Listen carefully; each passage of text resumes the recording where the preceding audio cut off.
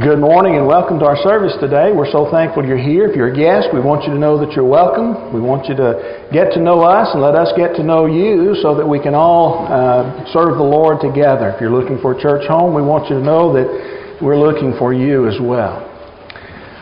I really don't know of a better way of starting this lesson this morning than by just point blank asking, are you happy?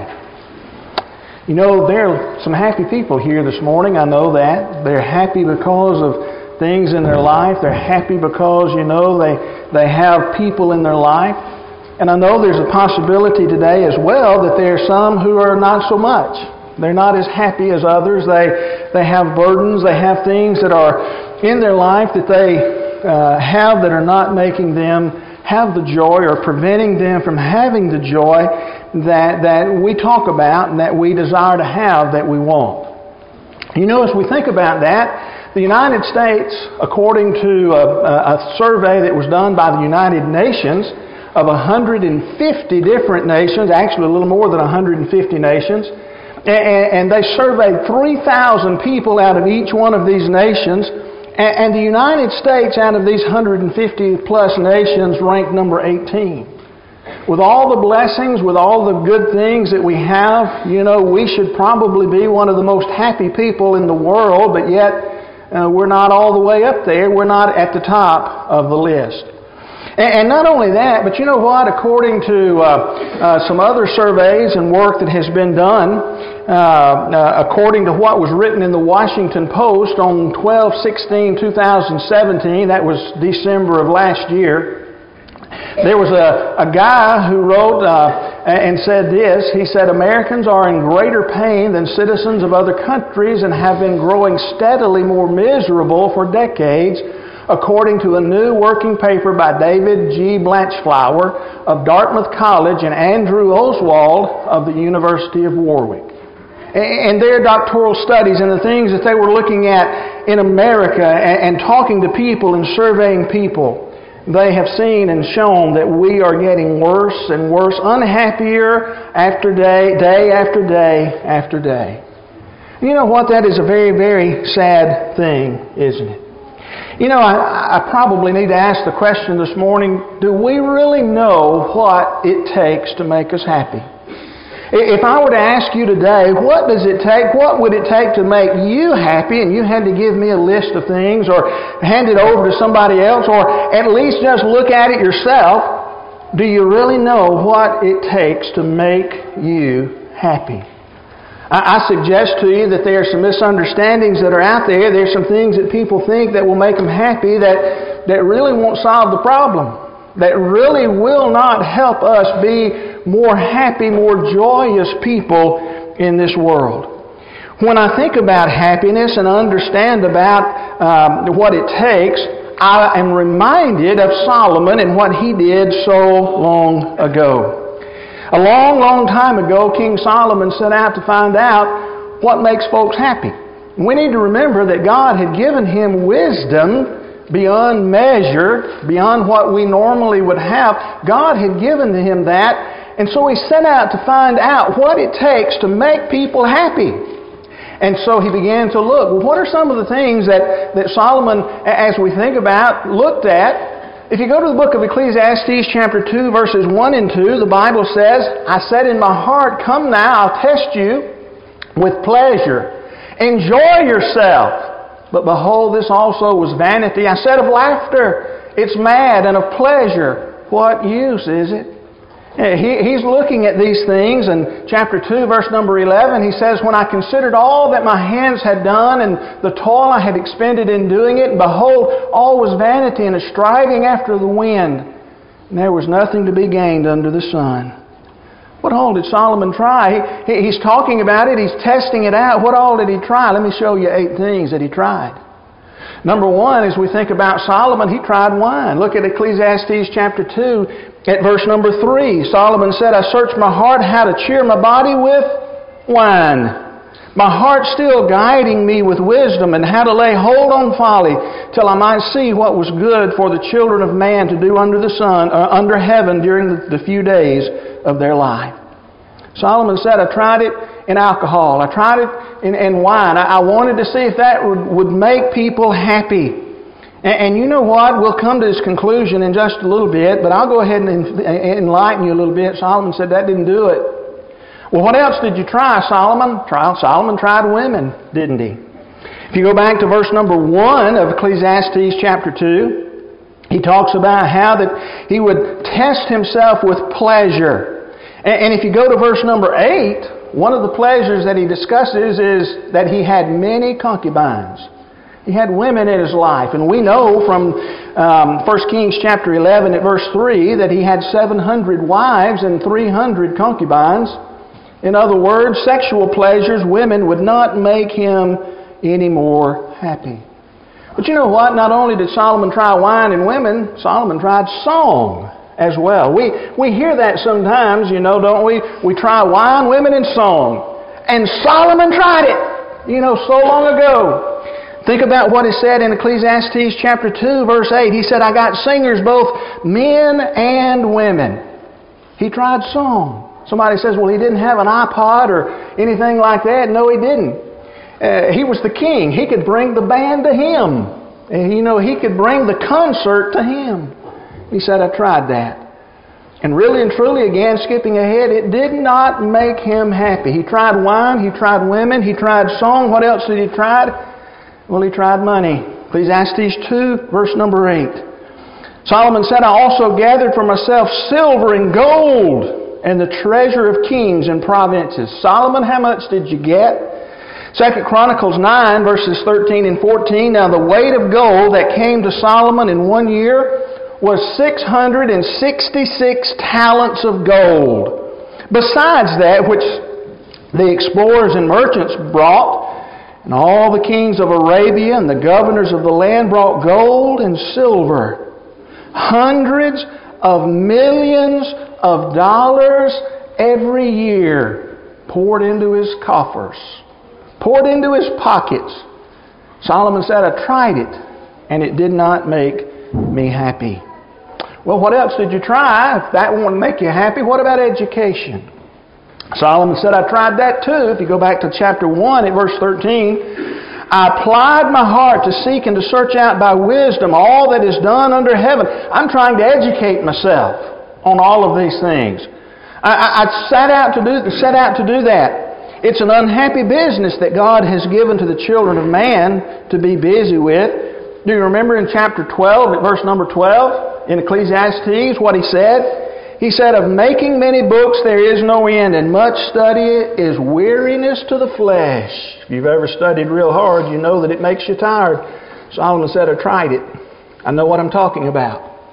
And so he tried education. I'll make myself smart. He already had wisdom, but he said, I'll have some education as well.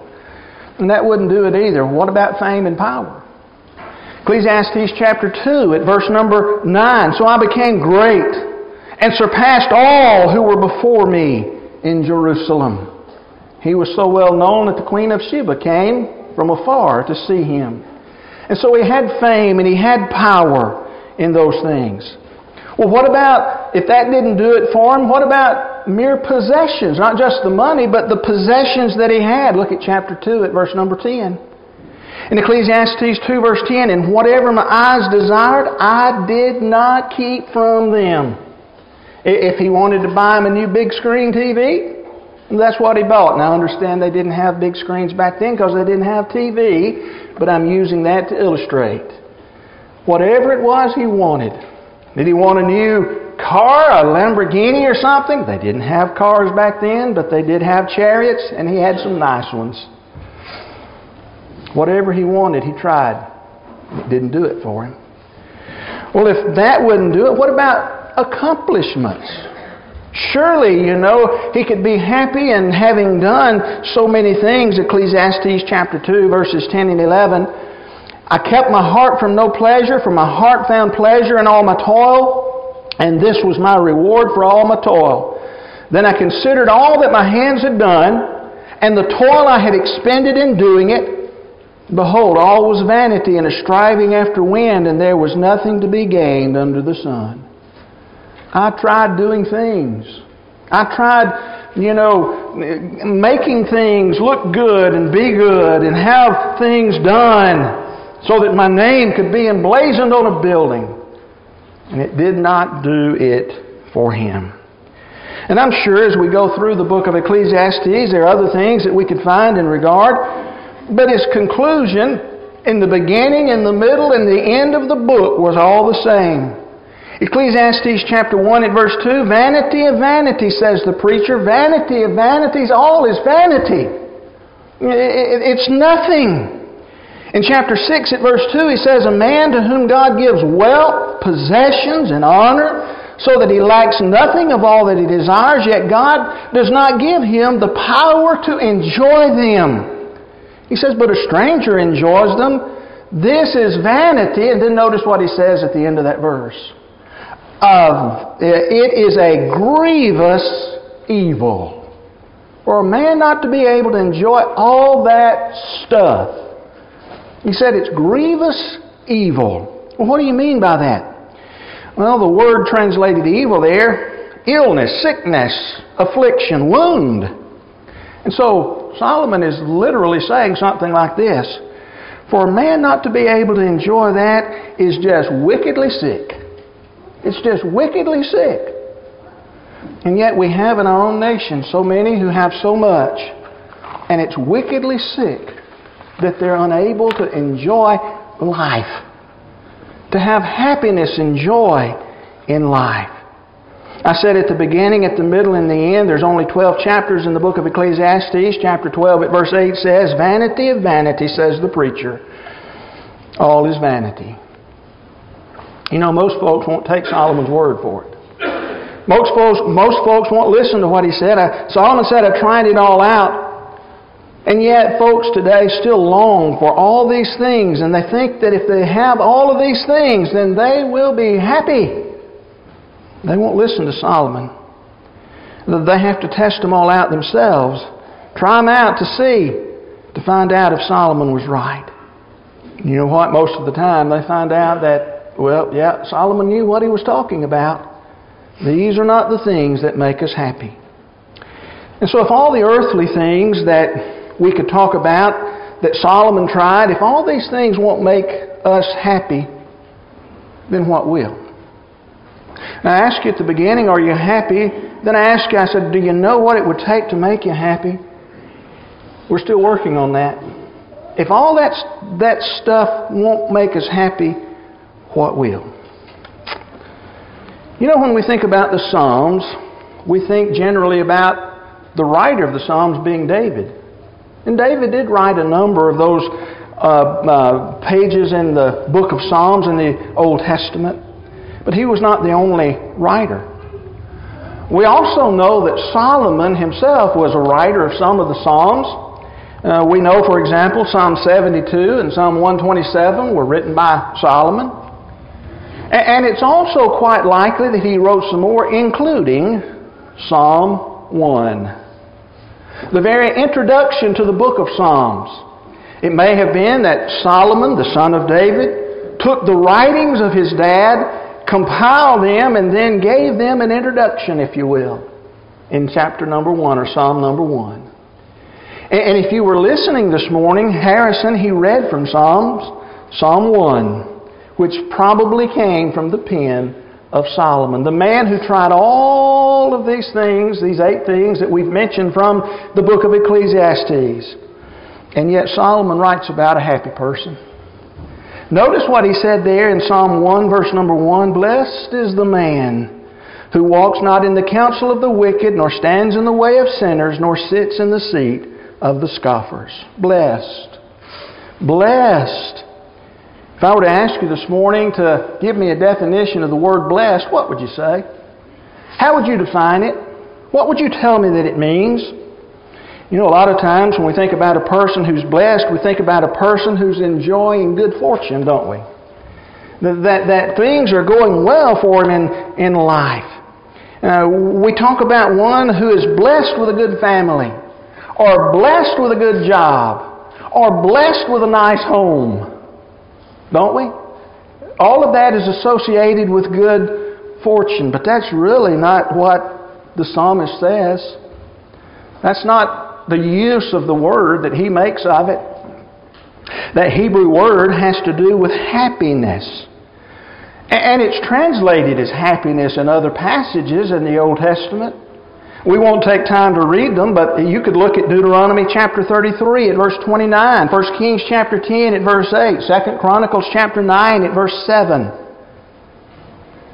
And yet, even if we translate it with the word happiness, when we have that word blessed, or when we use that simple word happiness, still somewhat bland to us in English, because the Hebrew is telling us so much more. Matter of fact, the word is plural, I'm told. I'm not a Hebrew scholar by any stretch of the imagination. And so it literally means something like this: oh, the happiness many times over. Oh, the happiness many times over.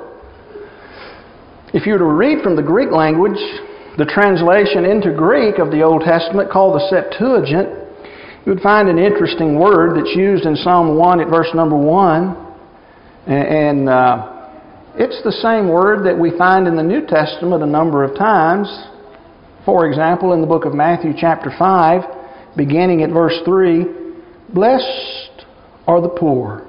Blessed are those who are mourned. Blessed are the meek. Blessed are those who hunger and thirst after righteousness. Oh, the happiness of. Makarios. The happiness of. Even used in Revelation 14 verse 13, I heard a voice from heaven saying, write this, blessed are the dead who die in the Lord. Oh, the happiness many times over of those who die in the Lord.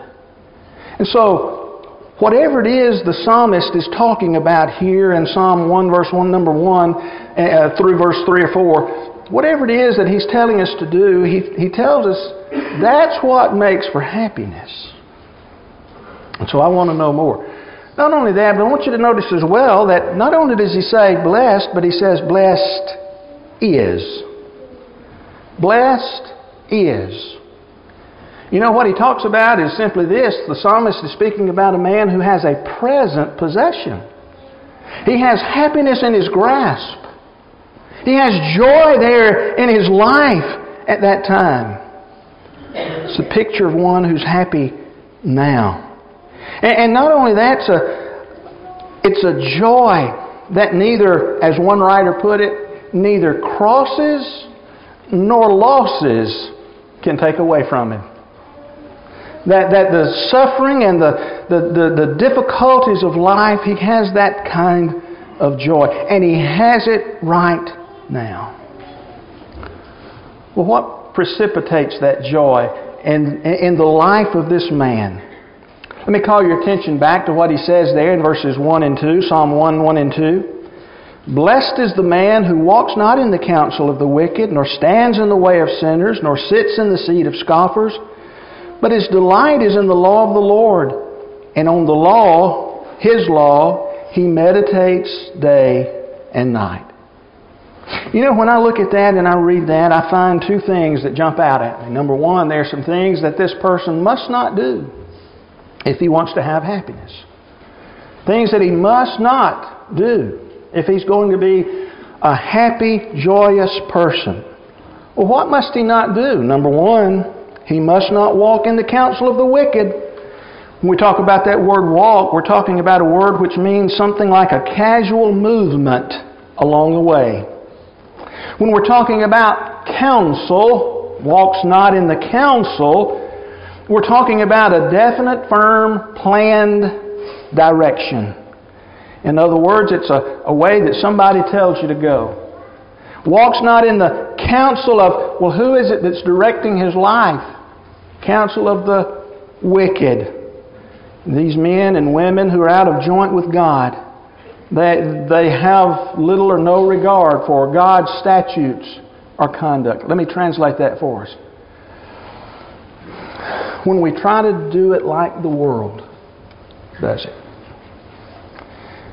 When we listen to people who are around us who are worldly people, and try to do things their way, what we're going to find is they don't know the way to happiness.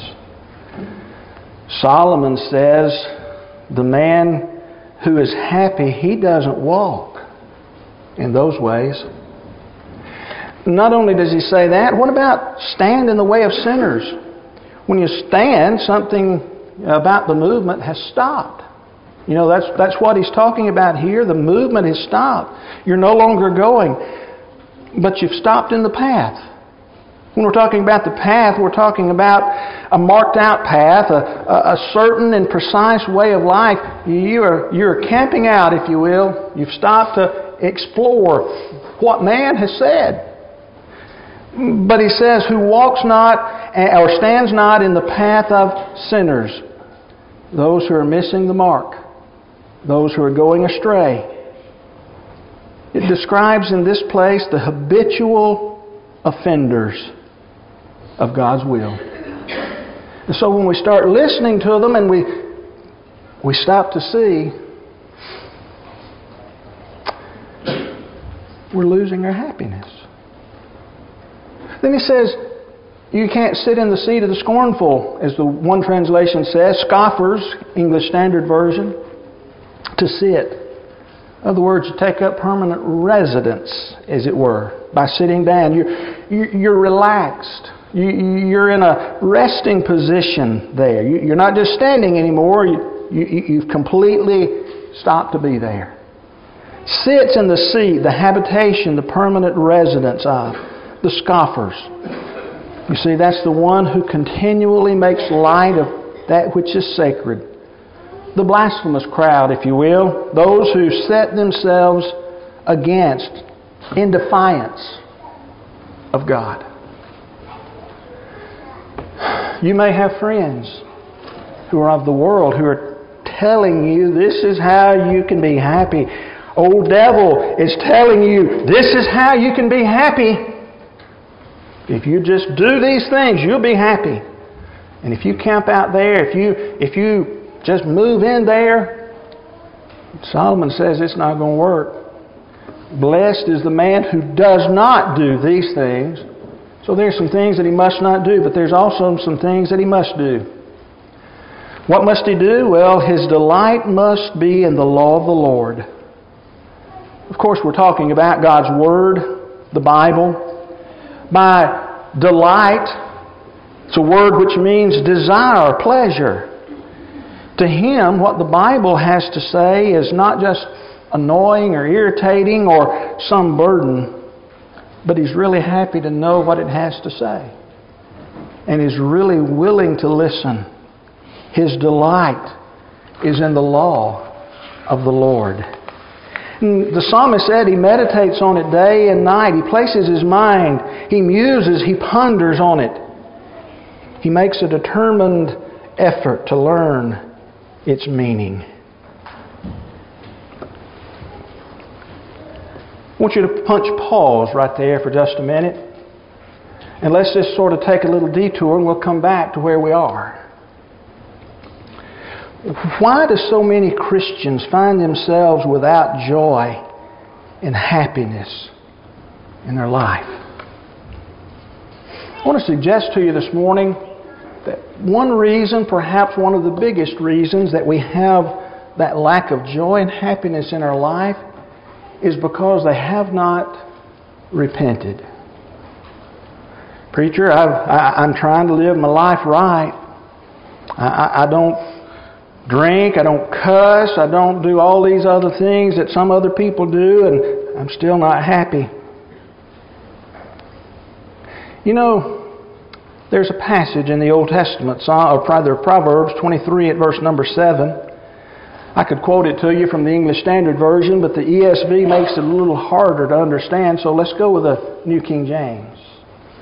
New King James simply says it this way: for as a man thinks, or as he thinks in his heart, so is he.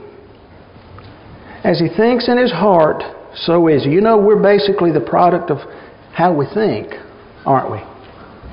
Basically the product of how we think. And you know what?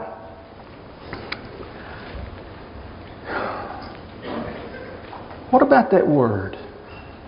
You know, if you were to go to Acts chapter 2, verse 38, when the people asked what they needed to do, what did Peter tell them? Repent, be baptized. If you were to go to passages such as Acts chapter 5, verse 31, the Bible says, speaking about Jesus, God exalted Him at His right hand as leader and Savior to give repentance to Israel and forgiveness of sin. We could trace that out, Acts 17, 30, 31. But if I were to ask you this morning, what does it mean to repent? Again, if you were to give the definition of repent, what would you say? Oh, that's easy, Mark. That's easy. It just means that we quit doing wrong things. Now, I want you to imagine you're on a game show. And you know when you hear that buzzer, you know you got it wrong. Right? I got your attention, didn't I? Would you like to try again?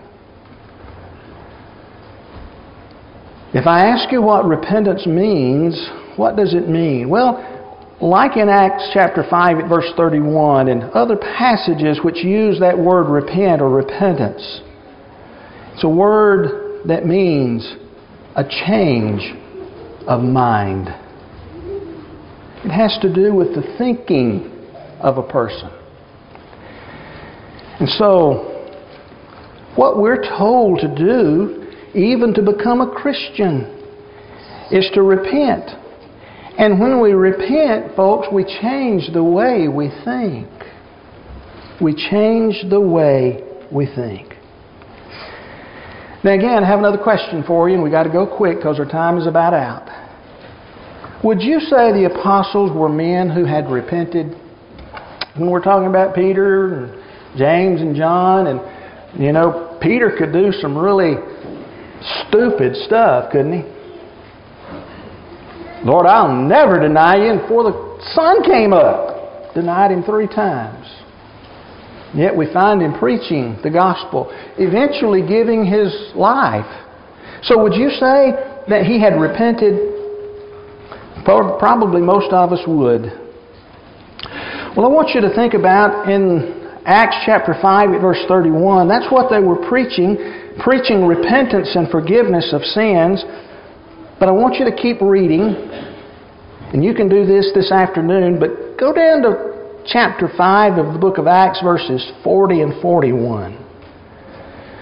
The Bible says, and when they had called the apostles, this is the leader of the Jewish people, they beat them. They beat them. And charged them not to speak in the name of Jesus, and let them go. Then they left, that is, the apostles left the presence of the council. And I hope you got your Bible open and you'll underline this word. They left the council rejoicing that they were counted worthy to suffer dishonor for the name. You know, I'm pretty sure this morning that those apostles were not happy about being beaten. Pretty sure they weren't.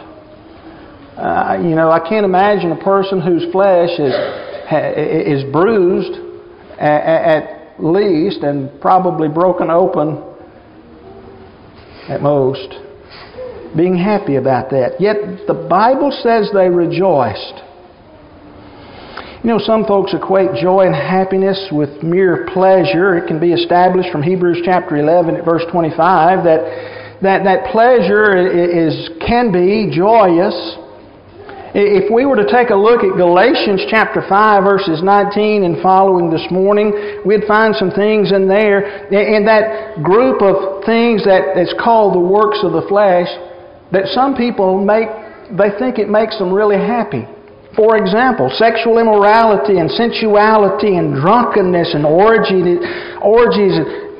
those things that are there. He said, that seems to make some folks happy, but you know what?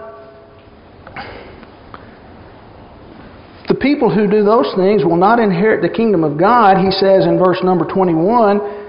And then he says, verse 22, but But what? But the fruit of the Spirit is love, joy. You see, happiness, joy is not to be found in these mere pleasures. Some people think that's what makes them happy, but that's not the case. You know, some are joyful even in the midst of suffering. James even wrote, "Count it all joy, my brothers, when you meet trials of various kinds." Anybody going through trials? Anybody unhappy? Hurting because of life? What's going on in your life? I think that's what was happening in Acts chapter 5. These men were arrested, they were beaten, they were let out of jail after they had been beaten. They were told, "Don't preach anymore," and yet they were happy. How is that possible? Were they just lunatics? How is it possible? Folks, they had changed the way they think. They'd repented. I asked you that question before we started that last little part there. They had repented. They had changed the way they think. You see, like Solomon, they had come to understand real happiness and joy is not to be found in earthly things, nor things of the earth. They have come to delight in the law of the Lord and to meditate on it day and night. And these men gave their very life for the sake of Christ. Good friends, until we've repented, changed the way that we think about things, it's quite likely that we'll never find joy, happiness in our lives. It's been elusive up to this point, perhaps in your life. But note the pleasantness of the one that Solomon writes about in Psalm 1. Verse number 3, he said, "He's like a tree planted by the streams of water that yields its fruit in its season, and its leaf does not wither. In all that he does, he prospers." Think of yourself out on the creek bank, in the shade of a beautiful tree, and the peace, the joy that you can have there. Solomon said he's like that tree that's out there, plenty of water, plenty of everything he needs, and he continues to prosper. Why?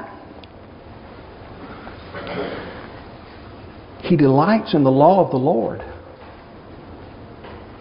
And on that law he meditates day and night. Where have you been seeking for happiness? Is it beyond the bounds of what God teaches us in His Word? Maybe some even sinful things in our lives. We'll never find the happiness, and we'll never become happy until we've changed the way we think. You know what? When we change the way we think, it also changes the way we act, because as a man thinks in his heart, so is he. In the 3rd century, a man by the name of Cyprian wrote to his friend by the name of Donatus. Cyprian is called the Bishop of Carthage. He said, "It's a bad world, Donatus, an incredibly bad world, but I've discovered in the midst of it a quiet and holy people who have learned a great secret. They have found joy, which is 1,000 times better than any of the pleasures of our sinful life. They are despised and persecuted, but they care not." He goes on and says, "They have overcome the world." Well, Cyprian, who are you talking about? Cyprian goes on, "These people, Donatus, are Christians, and I'm one of them. I can't promise you, as a Christian, that all your troubles will be over and that your life will be a bed of roses. I simply cannot do that. But what I can promise you is that in the midst of anything you face in life, that you can have true, real, lasting happiness and joy. No matter the situations in which we find ourselves. Because we know that even if everything in this earth, everyone and everything turns against us, we still have God.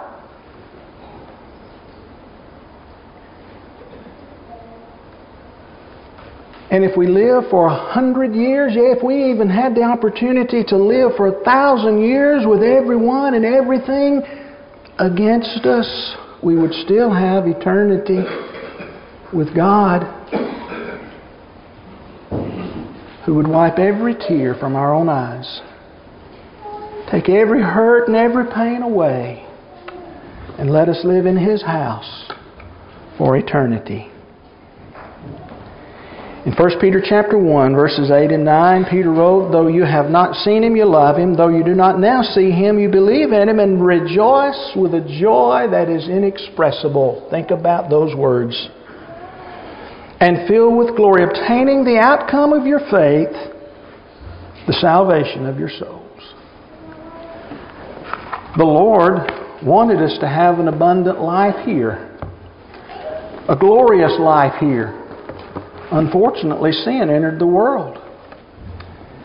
And we won't always be necessarily happy with the sinful things. We can't be happy with the sinful things. But we can be happy even in the midst of the sinful things when our mind is set on God. And we understand He is there with us and for us and will take care of us no matter what. Do you need God in your life today? Do you need to be baptized for the remission of your sins, becoming a member of His body, His church? Do you this morning need to come back to Him, to begin to have that joy and happiness in your life that only comes when we think rightly about God, the world, life, and everything that there is? If you need to respond in a public way today, why don't you come right now as we stand and sing?